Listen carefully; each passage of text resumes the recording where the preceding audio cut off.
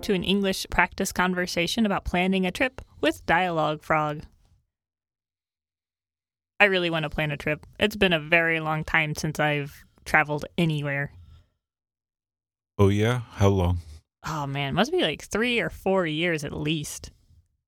That's rough. Yeah, it is. So I've been kind of thinking about where it is I want to go. Oh, yeah? I really want to travel internationally, but I feel like it'd be cheaper to travel domestic. That's true. It's not quite as adventurous, though.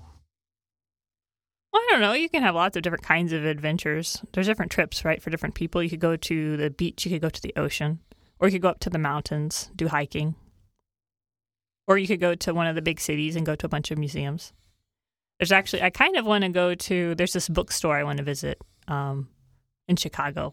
So I'm kind of playing around with this idea of maybe going to Chicago, going to the bookstore, seeing some of the famous sites.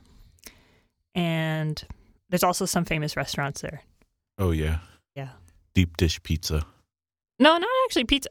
Funny enough, there's some famous chefs have some restaurants there. So there's like some specialty restaurants that I want to visit.